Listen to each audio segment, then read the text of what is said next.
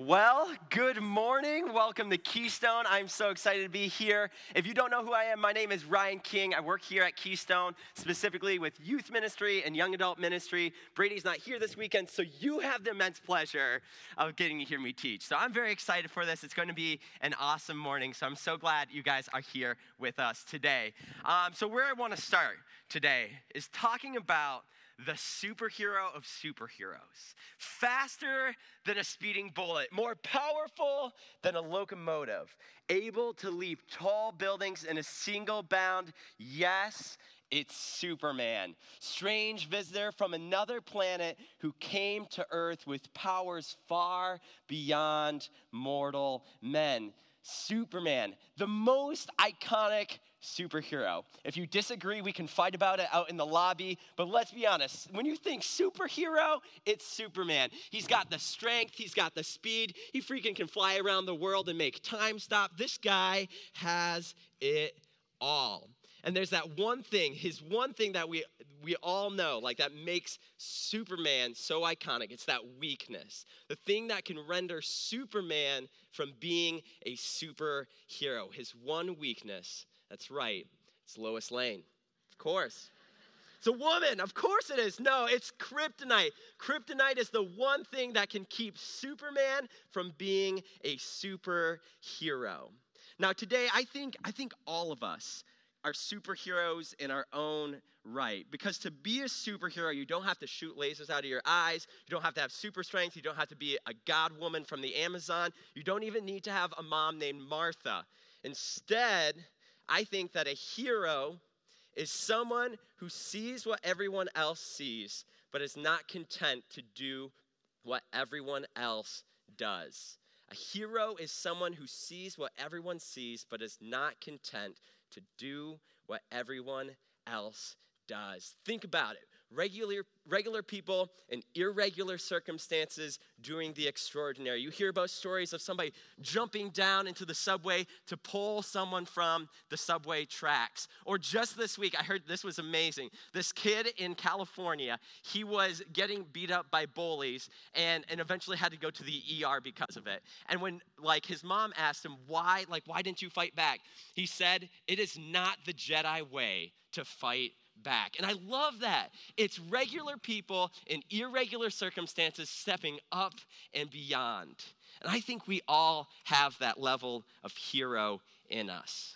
And today we're going to dig into a story of someone who I think is a hero and who had the opportunity to step against his fears and experience something superhuman. So if you have a Bible today, we're going to be in Matthew 14, starting in verse 22. We'll have it up on the screen as well. But sometimes it's nice just to have a little book, These guys are nice. So we're going to jump in. Matthew, if you guys didn't know, he is one of the 12 disciples. He was a tax collector, so he's well educated. So he wrote down this biography of Jesus' life, which is why we have Matthew 14 today. Because I tell all of my students this, I tell everybody this, to be a good Bible reader, a good Christian, and I think just a good person, context determines meaning. And not just context and what's happening in the Bible itself, but what's the history, what's the culture, what else is going in. So I'll give you some of the background work, and then we're going to jump in this story. I say this all the time. This is one of my favorite stories of all time, which is why I'm teaching it today. I like all the stories, but this is definitely a top one. So in 14, we're on the Sea of Galilee. So it looks a little bit like this. It's below sea level. It's got a mountain range. It's a beautiful place. I've never been there, but I've talked to people that have been there, and it is amazing. So it takes place on the Sea of Galilee, right in the middle of Jesus' ministry. A few verses before, at the beginning of 14, at the beginning of this chapter, it tells us that Jesus' teaching were becoming famous and renowned in all of the area. So Jesus, news of him was spreading, news of his healing, news of his teaching. He was making a big splash, pun intended. Now, on this particular day that our story takes place in the early morning, someone comes to Jesus and his disciples and tells him that John the Baptist had died. Now, I think this is important kind of to get a little bit more of the emotion of the story that's going on. John the Baptist was very close to Jesus, so this news would have been very, very heavy for them. So Jesus tries to find some solitude to process this through, but people in the surrounding area come to him, and the Bible says Jesus had compassion on them.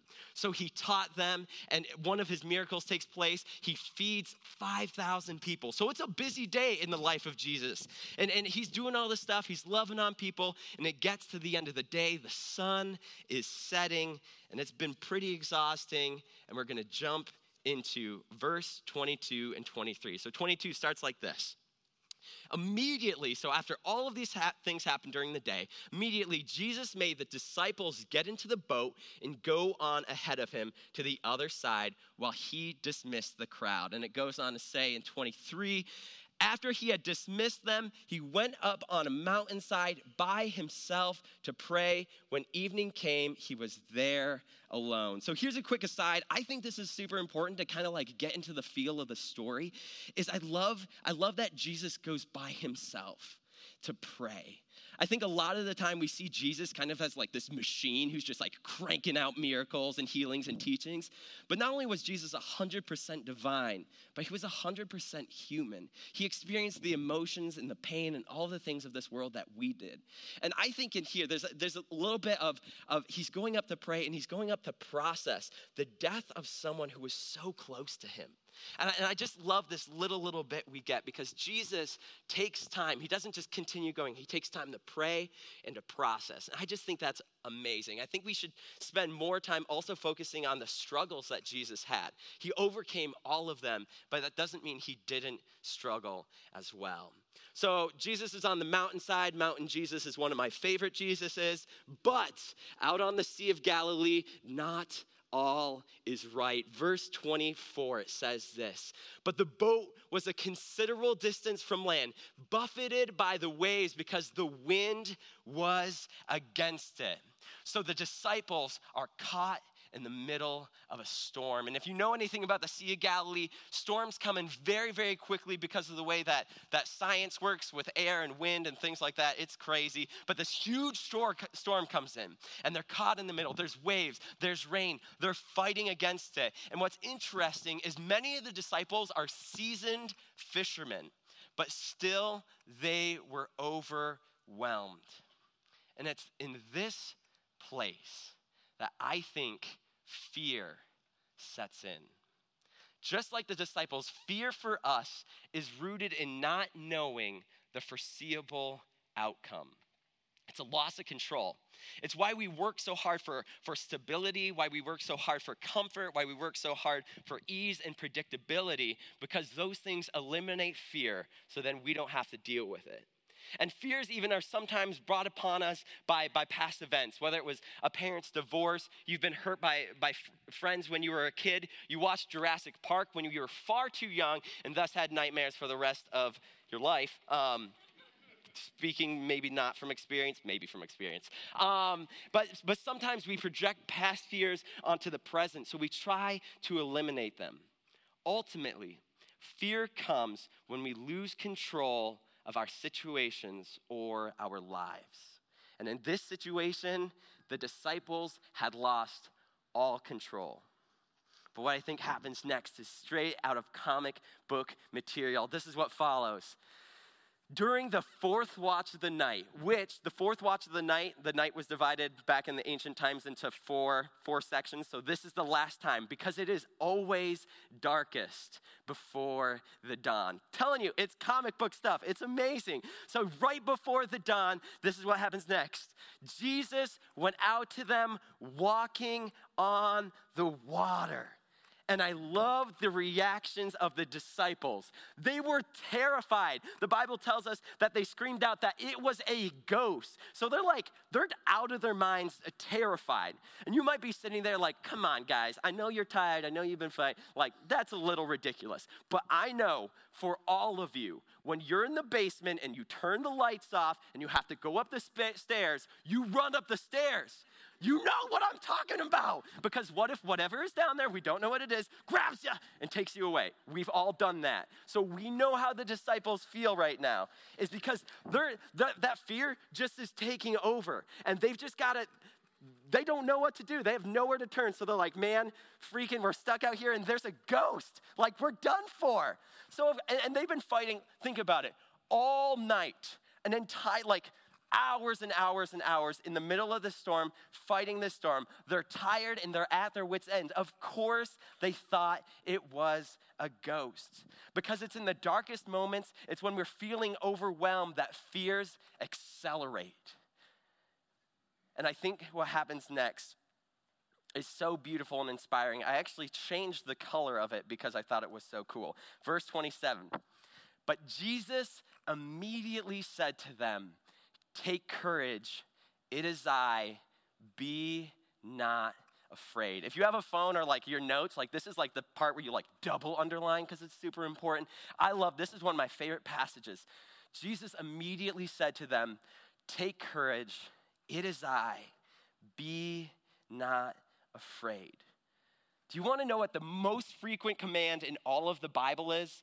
It's that one, be not afraid. More than any other thing. There's 613 laws and commandments, but this is the most frequent one. A lot of the time we see the divine talking to humanity and they're saying, be not afraid, do not give in to fears. And I just love that. I love that so much. And I think today that's what the divine is always telling us, be not afraid. But it's easy to tell someone that, and it's a little bit harder to live that. So how do we do that? And I think it's in this part. I think it's in this middle part right here, because it is I. We have to remember who's telling us to be not afraid. It's Jesus. Jesus is telling us he's God made flesh. He is the one who drives out fear. He's the one who calms the storms. He is the one who conquered death. And it's that Jesus that's saying, be not afraid. And I love how he starts it too. I think it's something, if you're reading, you could go right past. He says, take courage. He's not saying be courageous. He's telling the disciples, take courage. Take it from me. I offer it to you freely if you will just take it. I just love it. I love that little sentence. It's such an amazing encouragement. So the next issue of the comic book comes up, and our hero steps up to the plate. While the waves are slapping the boat, while the rains are still coming, Peter the Rock Johnson steps up to the plate. Thank you. So in verse 28, it says this. Peter steps up to the edge of the boat. He says, Lord, if it is you, tell me to come to you on the water. And Jesus says, come. Peter has talked the talk. Now it's time for him to quite literally walk the walk. And I imagine he's up on the edge of that boat and the rains are falling and he sees the black chaos underneath him and he has a chance to step out and do something he's never done before. And the eyes of the other 11 disciples are on him. Jesus is out there on the water, and I think Peter's eyes are locked on Jesus as he steps out of that boat and he puts that foot down. And 10 out of 10 times when Peter did this in his life before, he would have sunk, but his foot lands solid on the top of the water. And he starts to walk towards Jesus. Can you imagine the emotion and the elation? Like, that's mind-boggling. If you're at your pool with your kids like yesterday, and you like stepped over and all of a sudden you're walking on water, like, wow, like that's insane. That would be so crazy. I can only imagine the emotion Peter was feeling as he's looking at Jesus and walking towards him. But then something happens. Verse 30. But when he saw the wind, he was afraid. And he began to sink. He began to plunge back into the water. You see, when fear creeps back in, we start to lose our focus. We start to lose what caused us to walk out in the first place. Now, Peter had 3 options. I think his options were limited to 3. The first one was for him to like freaking just continue sinking down to the bottom of the sea, which is a bad option. The second one, if you're thinking of the emotion of that moment, if you're going down, your first gut reaction is to turn back and swim to what was safe, swim back to the boat, swim back to those people, right? And then his third option was to turn his eyes back from the fear and look at Jesus. And that's exactly what he does. He cries out, Lord, save me. I love that. He cries out, Lord, save me. And he brings his focus back to Jesus, not on himself and his fear or how he could control the situation, but how Jesus could. And then Jesus has just an amazing response here. He says, help yourself, Peter. Of course he doesn't say that. Come on, that's not Jesus. Thank you. Instead, Jesus does what Jesus always does, and he immediately reached out his hand and he caught him and he says, you of little faith, why did you doubt?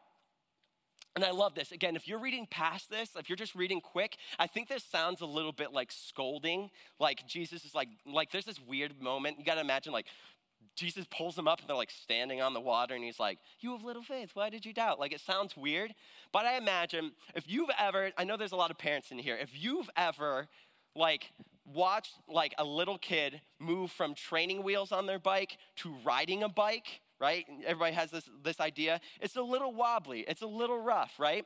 And I imagine when that little kid is riding the bike, right? Your kid, someone else's kid, you're just watching some neighbor, whatever.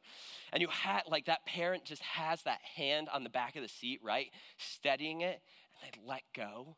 And the kid just starts going, they're weeble wobbling as they go down, and they're biking, and they're cruising. But all of a sudden, they realize, Mom and Dad's not holding me. I'm on my own. And fear sets in. And they crash and burn and they hit the rubber and they're out for the count. And I imagine that parent coming over saying the same thing. And I think this is kind of the feeling here. You have little faith. Why did you doubt? You were doing so well. Why did you give in to fear? You were doing it. You were walking the walk. You were biking. You were going. Why did you doubt? I think that's a little bit more of the feeling going on. Like Jesus must have been so proud of him. And I was like, man, you got to just keep going. I think that's awesome. So what's our big idea here?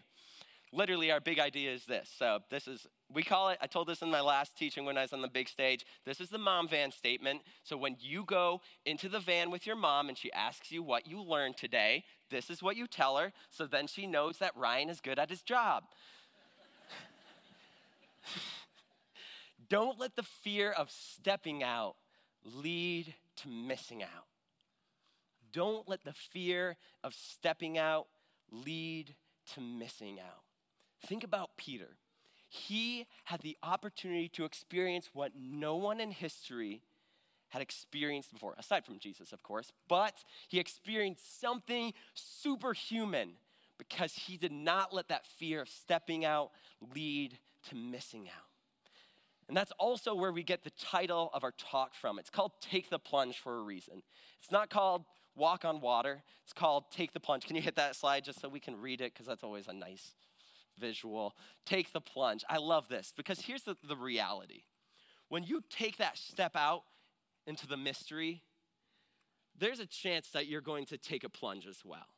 There's no guarantee that you are going to walk on the water. Maybe you'll take a couple steps, maybe you'll make it all the way. But there's a high likelihood that you might take the plunge and start to sink. I think a lot of the times we've taken the step and we've found ourselves in the deep waters. And when we've gotten over that circumstance, we've turned around and we said, we're never doing that again. So here's a quick story for you. When I was in Turkey, which was 2 weeks ago, if you guys don't know, I was in Turkey, it was insane, it was crazy. So I was in Turkey, and we were on the Aegean Sea, very similar to Sea of Galilee. We were on the Aegean Sea, and we had just finished dinner. The sun had set, it was late at night. The night's black, the waters are black, and something like, I just had to go. I was literally playing Pokemon Go. Like I was Pokemon Going, like around the hotel, because I was like, what else am I gonna do? Which is cool, which is really cool still today. But then there's this like pier that goes out into like the black of the water just beyond the lights of the hotels. So I put my phone away and something's like, man, you gotta go out there. Probably just boyish curiosity, but I walked out on this pier and I get to the end of it and I'm looking out at the black sea, the black night. There's a little bit of laughter in the distance. No one knows I'm out there. And this weird thought comes to my head, and it's jump and trust me. Now, that could have been some weird food I ate, but I believe it was the Holy Spirit working in me, which sounds weird. It's like spiritually weird, and it's weird for somebody to tell you these stories, but this is truly what happened. This voice says, jump and trust me. And I'm thinking about it, I'm debating it, I'm looking in the water, which is all black. I'm like, I don't know how deep that is. I don't know if there's sharks here. There's probably sharks, let's be real. And then I was like, this is the kind of thing, right? This is the kind of thing you hear on the news, American boy drowned in the Aegean Sea. Like, right? Like, that's gonna be me. And all these thoughts are going. But I hear that voice again, jump and trust me. So I take off my shirt, take off my shoes, still have pants on because that's appropriate, and I jumped in. And I was terrified. Literally, these waves are crashing, and there's the land is a ways away. And one of my biggest fears, didn't mention this, is open water. I'm a lifeguard, and I'm still scared of open water. So I jump in. There's salt in my nose. I scramble over to the ladder. I climb up the ladder. I'm like, we're good. We're safe. We made it. And this other thought comes to my head. Jump, but stay there. Because here's the thing, it's easy to jump in and then find control and security real quick. And I was like, man, I gotta jump in again. And I was like, if I don't do it, the moment will be gone and I won't do it. So I jump in to this black water, still thinking there's sharks, and I just stay there for a moment. And the fear's still there. The waves are huge, I'm still sitting in this water. No one knows I'm there, but I'm just sitting there for a moment. Because sometimes when we step out, we have to be willing to stay there, even when there's fear and even when it's uncomfortable. So I have a couple of challenges for you guys. I love ending with things that you can apply to your life. A couple of challenges is, what are you called to step out in this week? It can be big, it can be something small. I have a couple of examples. But what are you being called to step out in this week? Because I think there's something for every one of us. Because maybe it's someone that you know that you've been meaning to invite to church. You know they need to be here. You know that this would be a great place. Keystone would be an amazing community for them. And you just need to step out and have that conversation and give that invitation. Because here's the thing, I love this building, I love you guys, but this building was not built for us. This building was built for the people that are going to come here. There's going to be a lot of empty seats, and we want to see people fill those seats that need Jesus and need encouragement in their life. So who are you called to step out in and invite? Maybe you know you've needed to quit your job for a while. It's sucking the life out of you. It's a huge drag, and you need to quit. You need to find something new, and you need to make that commitment, and you need to make that step. Maybe it's something radical, and you need to put your 2 weeks in without knowing what that next job is. Again, that sounds super irresponsible in this day and age. But what if you were to step out and keep your eyes on Jesus and trust that he will provide for you, and you don't need to have it all figured out?